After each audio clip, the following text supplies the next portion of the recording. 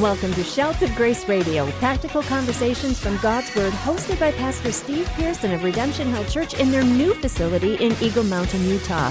At Shouts of Grace, it is our purpose to encourage you to see the Bible as God's source of truth for everyday life and grace as the foundation for a genuine relationship with God. Now let's join Pastor Steve for today's conversation. Hey, welcome back to the program. Man, we are so blessed that you could join us today and taking time out of your day to walk with us through Scripture, through the Bible, through different topics that we talk about here on Shouts of Grace that affect our family, us personally, nation, our ideology, our worldview, all of it. And so because of that, we have about 180 so episodes, almost 5 years worth or 4 years worth. If you want to listen to any of those past broadcasts, you can go to shoutsofgraceradio.com and there enjoy yourself, kind of take a tour. Maybe we're on the podcast as far as all the podcasts. I don't handle the podcast part, and so I couldn't even tell you how it works. But those of you that are podcast knowledgeable, just go check it out, Shouts of Grace Radio, and you will find it on all of the different platforms. And so if you are a first-time listener here, we want to say welcome and hope that you enjoy the program and let you know that Shouts of Grace is really centered around biblical discussions where we bring different pastors on from Utah where the program records, as well as those from out of state, and sometimes those even in different countries. And so some of them are friends of mine, some of them I meet for the first time. But anyway, today we have a longtime friend, Louis Cruzado of Calvary Chapel, Denver, and he is not in studio. He's actually on the phone and Zoom. And so how are you doing, my brother? Doing great, man. It's great to be here. Thanks for having me. Yeah, for sure. We the program typically airs on the weekends, Saturdays and Sundays, but the radio station has been, because of you, the listeners, enjoying it, has moved it also to the weekdays on Wednesdays, and so that's kind of expanding, and so we hope you guys take advantage of that as well. Today, what I wanted to do, Louis, is I wanted to talk about something that's going to be pretty close to the heart of all of us. Particularly those of us in ministry, but just with all of the just hatred, I don't know no other way I can put it, with all the hatred and the disdain and the division that we've just experienced over the last 2 years, that has really kind of exposed the heart and character of a nation, and we're just really having a hard time even liking each other who disagree with us. I want to turn to something in Scripture, and it's in Ephesians chapter 4, and I want to talk about this and kind of throw the ball into your court because this is something that's difficult, and I want people to kind of hear how it is that God's Word can say this, how it would apply in a time like this, and how we could be successful at living this out. So in Ephesians chapter 4, starting in verse 31, it says, "Let all bitterness and wrath and anger and clamor and slander be put away from you, along with all malice.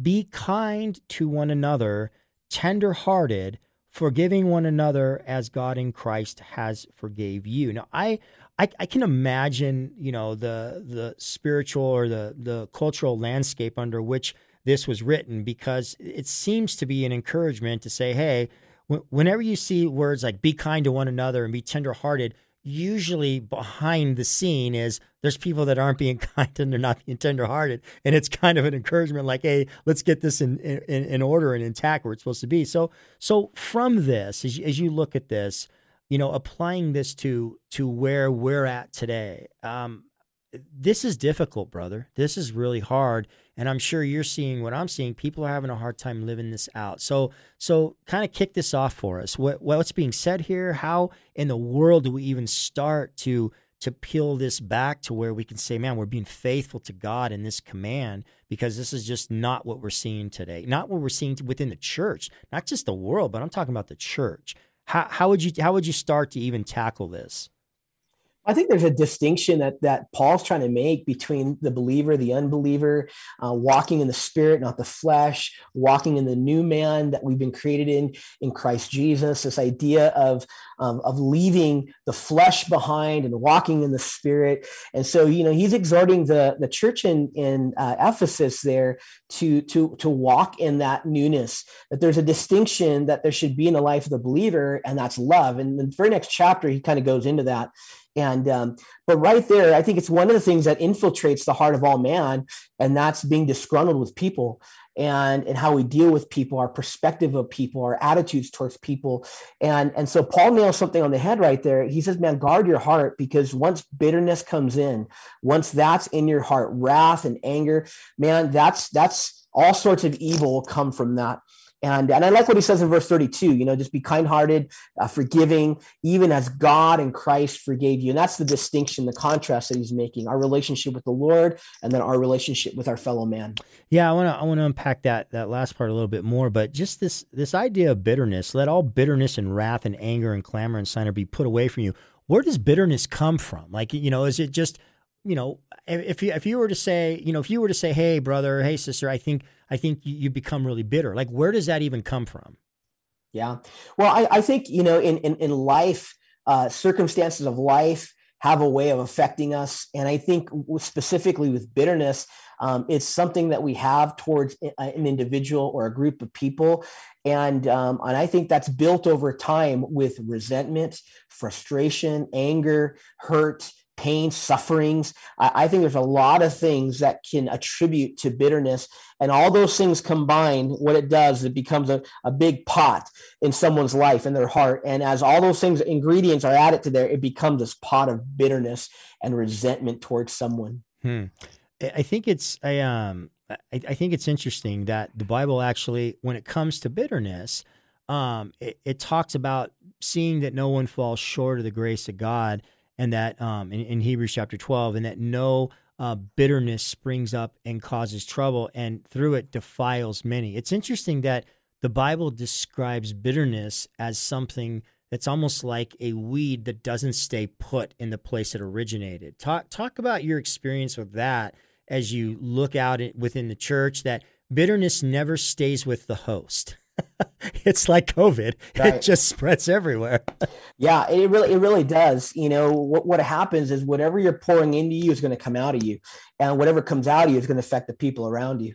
And so it's impossible to contain bitterness unless you're walking in the Spirit, and it's something that you're learning and willing to work through and allow the Lord to work in your life. And so what happens is bitterness begins to be brewed up in your heart, in your mind, and then it spews over to everybody around you, your spouse, your kids, your coworkers, your neighbors, the people you're driving around when you're driving. It just spews out of your life. And that's what happens with bitterness, man. It goes deeper, wider, farther than you can ever imagine. Yeah, I've seen that happen in churches when people, and it's funny because I think bitterness at the nucleus of bitterness is really self. If you think about it, right? Something happened where, and it doesn't even have to be that what happened, and your perception of what happened is necessarily wrong. You could be absolutely right about it, but bitterness just has self attached to it, where you didn't get the reaction you wanted. You didn't get something that yourself wanted, and it just took off from there. And I think what's interesting is I've seen this in churches where bitterness, a pastor makes a decision or does something, and bitterness, roots with one, and then it jumps in. And before you know it, you look in the pews and it's like, man, there's like 30 people that have been affected and impacted by one person's willingness to not kill self. And self just kind of mutates into this ugly, rancid thing that affects the heart called bitterness. It spreads out, and churches divide over stuff because of this, right? Talk about the importance of when something happens that isn't, it hurts, and talk about the importance of dying to yourself and trusting God and what that can produce, as opposed to choosing the other route that says, I'm going to stand up for self, I'm going to promote self, and I'm just going to handle this, I think that the challenge with bitterness is that oftentimes the original source of pain or suffering might even be justified. You've been wronged. So someone mistreated you, someone harmed you, someone backstabbed you, someone gossiped about you, you name it.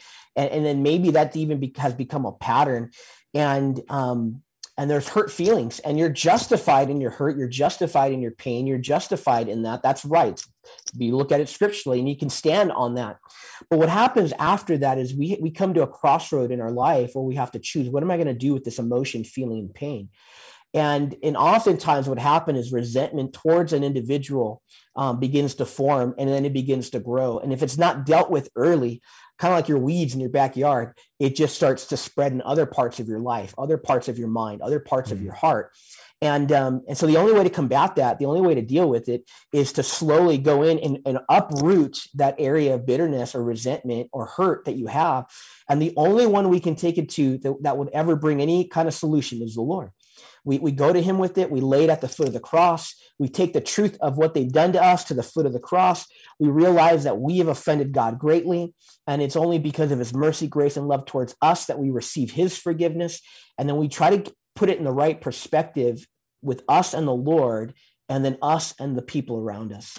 Yeah, there's a couple of things I want to talk. I want to talk about the kindness and the tenderheartedness after the break. But before the break, I just want to touch on something that's clear here. When he talks about bitterness, it's interesting that he lumps wrath, anger, clamor, and slander with it. So it's bitterness. It doesn't just live on its own. It has friends, and it's an unholy congregation where you'll always see, if a lot of times people, particularly in church, we kind of know how to play the language game. Oh, you just be careful you're not bitter. But how would you identify bitterness? Well, it never is by itself. There's always an angry heart. There's always a heart that has clamor, and there's wrath, there's slander towards others and stuff. It never lives by itself. And so I think when you identify bitterness, understand the family it hangs out with, and I think you'll be able to see it a lot clearer. Like, wow, this is bitterness. It's almost. Go ahead. I was going to say, I think too, what happens is bitterness in and of itself. There's really no way to know if someone's bitter, because typically it's a personal thing in their mind, their heart. But what happens is over time it begins to spew out, and that's how it spews out, through the wrath, through the anger, through the evil speaking of people. And I think that becomes the evidence of that which someone's been harboring in their life. That's the fruit that will eventually come out of them if it's not dealt with right away. Yeah, that's good. It's like when somebody's pregnant with a child, you don't know what you don't know if it's a boy or it's a girl or whatever. You just see, wow, they're getting bigger. And I think bitterness like that you just said is perfect. I think sometimes you can spot it, but you just can't name it. You just don't know what, quote unquote sex it is. It needs to grow. And the more it grows, it becomes obvious. Okay, wow, this person's pregnant. And then once it delivers, you're like, now we see it. This is like really, really bad. And so with Louis, a lot of times, we see in scripture, it says, what not to do. And so here, it says, don't grieve the Holy Spirit, let these things be put away from you. But then there's times like where it tells us what to do, like what to put on. And we want to focus on that too. So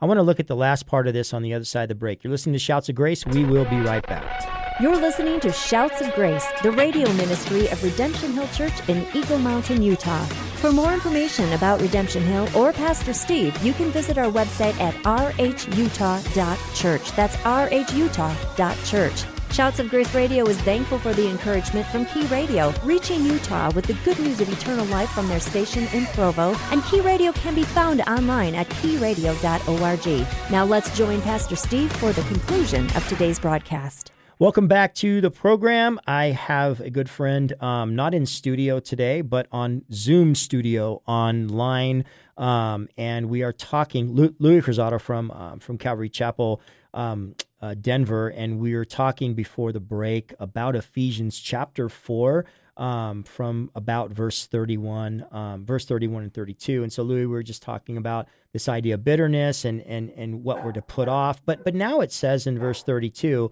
But be kind to one another, tender-hearted, forgiving one another as God in Christ forgives you. I want to reverse engineer that for a second and go to the back end of that. Forgiving one another as God in Christ has forgiven you. Talk about that as it relates to the first part of this. So forgiving one another as God has forgiven you. What would you say to the people that are listening out why that's so important?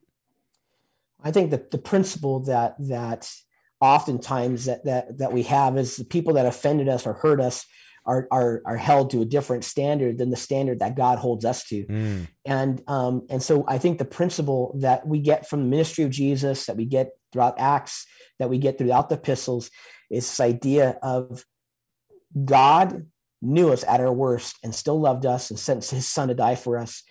And if we confess our sins, he's faithful no matter what we've done to forgive us.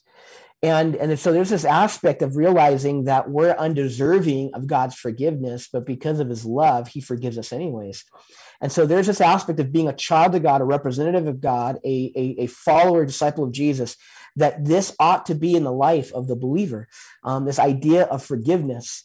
And I think part of the problem with people when it comes to forgiveness, I think they have a difficulty with forgiveness because they don't understand forgiveness of itself. They think forgiveness is forgetfulness. Forgive and forget. There's that saying, and I think there's a misunderstanding when it comes to forgiveness. But forgiveness is simply taking the wrong that they've done against you and taking it to the foot of the cross where your sin lies, realizing they may not be deserving of forgiveness, but forgiveness is something that God extends because of his love and his mercy that he gives to us. You talk about forgiveness and forgetfulness. That's interesting because if I've been hurt, if I've been scarred and somebody close to me wounded me deeply, and I hear you say, well, you need to forgive. In my mind, I could easily go to, well, if you say I need to forgive, does that mean that they're off the hook? Because I think that's a lot of times the hardest thing people have is, wait a minute, this person did this and you want me to just let them off the hook. Talk about that mentality that is very easily for any of us to slip into. So they get away with it. They get to do what they want. They're free. Talk about that as it relates to forgiveness. Right. Well, I think there's a couple of important things when it comes to that aspect of it. I think the first aspect of it is God never expects us to forget, because we can't. God created us with the memory. God created us with the mind. God created us with the ability to hold past events in our life. So when someone does us wrong, that's not going to go away. And so part of the forgiveness, I think it happens in two stages. I think it happens in the moment where you choose to forgive them. And then when that thought of what happened in the past comes up again, becomes the opportunity to say, I'm going to release this to the Lord and I'm not going to hold it against them. So I think there's this ongoing aspect of discipline that says, either I'm not going to allow that thought to even cross my mind, and I'm going to seek to push it away. But when it does come, I still take it to the foot of the cross. I think the other aspect is one that you mentioned when it comes to forgiveness is, well, are they off the hook? And I remember someone describing bitterness this way: bitterness is the poison that you drink wishing harm to someone else. And so bitterness, what it does to you, it ruins you. It soils all that's good from the Lord in your life. So forgiveness becomes a place of releasing these things that often will taint us, our minds, our own hearts. It damages what God wants to do. And when we come to a place of forgiveness, it releases that harm and it gives it to the Lord. And ultimately, there are times when people may be sorry for what they've done to us, and there's going to be times that they're not. I believe that there's an aspect of forgiveness where we take the wrong that they've done to us and we still take it to the cross and we release their wrong to the Lord. And I think the only way we can possibly do that is when we put ourselves before us and the Lord alone and realize, we're not worthy of his love and forgiveness. They may not be worthy of your love and forgiveness, but we do so anyways, because that's what God asks and God commands. Yeah, in fact, that's actually exactly what the very last words of that are saying, is that the core, the thing that undergirds forgiveness isn't the severity of what is done and something's more severe so I can't forgive. It's not the idea that, they're worthy of it. It really, what undergirds forgiveness is one thing: you've been forgiven. Right. And so I think if a person understands, usually, people can be hurt and people can be emotional and they react emotionally, but usually when the emotion's clear and they think spiritually, usually where they'll be led to is, how can I not forgive after all that I've been forgiven of? Again, as you said, that doesn't give a pass, but the truth is, and when you look at the parable that Jesus talks about, the servant who owed a little and the servant who owed so much, right? And the master forgave the one, and then he went out and choked out somebody for just a fraction of what was owed to him. the heart of God is expressed on the back end of that, where it's like, hey, I forgave you. In other words, the basis of your forgiveness had nothing to do with what I did for you. Instead, you went out and just portrayed something completely different, and he paid for it in the end. And so, somebody once told me, and I believe this, it said, forgiveness of a person really has nothing to do with anything other than what God forgave you of. Now, you can forgive somebody, but restoration looks a little different, right? Restoration, or, you might say, when it comes to, let's say you have, marital unfaithfulness or something like that. There's some people that can't get past that. So when you're talking about the restoration of a relationship, it has nothing, or a dad does something, unspeakable when a kid's younger. It has nothing to do with the act, because you're forgiving on the basis of you being forgiven. But you may never be restored because the act may be so great that it's difficult, impossible for you to get past, right? And so, talk about that, the misunderstanding that people have, that somehow if I forgive somebody, then that means I have to be friends, everything's washed away, and I just can't do that, therefore I must not be forgiving. Right. Yeah. Forgiveness does not mean that your guys are going to be best friends and everything's going to be great. Amos 3:3 says, how can two walk together unless they're in agreement? And so there's definitely an aspect of two people have to be in agreement to be in relationship. And so just because you're not in relationship doesn't mean there can't be forgiveness. There can be. We also realize that there's aspects of relationship that there's pain caused and it's severed. It's jagged. It's not a sharp cut. And so there's all this, it's been torn. And when something's been torn, it's virtually impossible to put that back together. Now, the Lord can do that, but it really takes a supernatural work and a willingness on both parts. Yeah. I think relationships too it's a privilege to have relationships with people. And when someone takes advantage and they cause damage to it, they lose that right to that privilege. Yeah. So, I think that we want to have a right balance. I think, being cordial and respectful to people that have hurt us, even once we've forgiven them, it's good. But by no means do you have to be as close as you once were, or have to be with them all the time. That's not what forgiveness is. Yeah. And I think sometimes people misunderstand that as well, thinking now we have to pretend everything is fine, right, when that's not the case. Right. And I look at it like there's forgiveness, there's reconciliation, and restoration. Forgiveness is something that happens because you know what you've been forgiven of. Reconciliation is something when two parties come together and they realize there's harm that's been done here. Maybe there's mutual confession, there's listening. And in reconciliation, you still might not have restoration, but at least there's this bonding that says, okay, we understand each other. Maybe we don't agree with each other, or maybe we understand we've been hurt, but we can go on from here, and we can, we can have some element of a relationship this side of heaven. Restoration, though, is something very different. It's when God actually takes and moves beyond the reconciliation, and trust is regained, and it's actually restored back to, what it was, or even better than before. And so everybody looks, I think they misunderstand that if restoration isn't there, that maybe forgiveness is absent either, is absent also. And I think you said it great, is no. Our hope would be that in any kind of a relational breakdown, that at least reconciliation could happen, because we've been reconciled to God. So let's at least try to be reconciled to each other. But let's not also be naive and think that, wow, that means that we need to be best friends again and hang out or whatever. And I think you see this in a lot of different relationships. We're out of time, dude, for this episode. I love having you on. And so I'm gonna make sure that you get on again in the next 2 or 3 months, man. Thanks for being here, brother. I appreciate it. You bet. Absolutely. These are great topics to bring up. I think majority of Christians and believers, these are normal things we all go through and work through. And so important things for us to consider. Amen. Well, you're listening to Shouts of Grace. We are out of time for this episode. Hope that you join us next time. God bless you, and may the Lord richly pour His Spirit into your life. We'll see you next time. Thank you for joining us on today's episode of Shouts of Grace Radio with Pastor Steve Pearson. We hope you've been encouraged to see the Bible as God's source of truth for everyday life, and grace as the foundation for a genuine relationship with God. If you've been encouraged in your journey following and learning more about Jesus, we would love to hear from you. You can visit us online at shoutsofgraceradio.com. At shoutsofgraceradio.com, you can listen to all of our episodes, share them online with your friends, and find out more about Pastor Steve. Shouts of Grace is an outreach of Redemption Hill Church in Eagle Mountain, Utah. Thank you again for joining us on today's show, and from all of us here at Shouts of Grace, it is our prayer that you would grow in the grace and knowledge of Jesus Christ.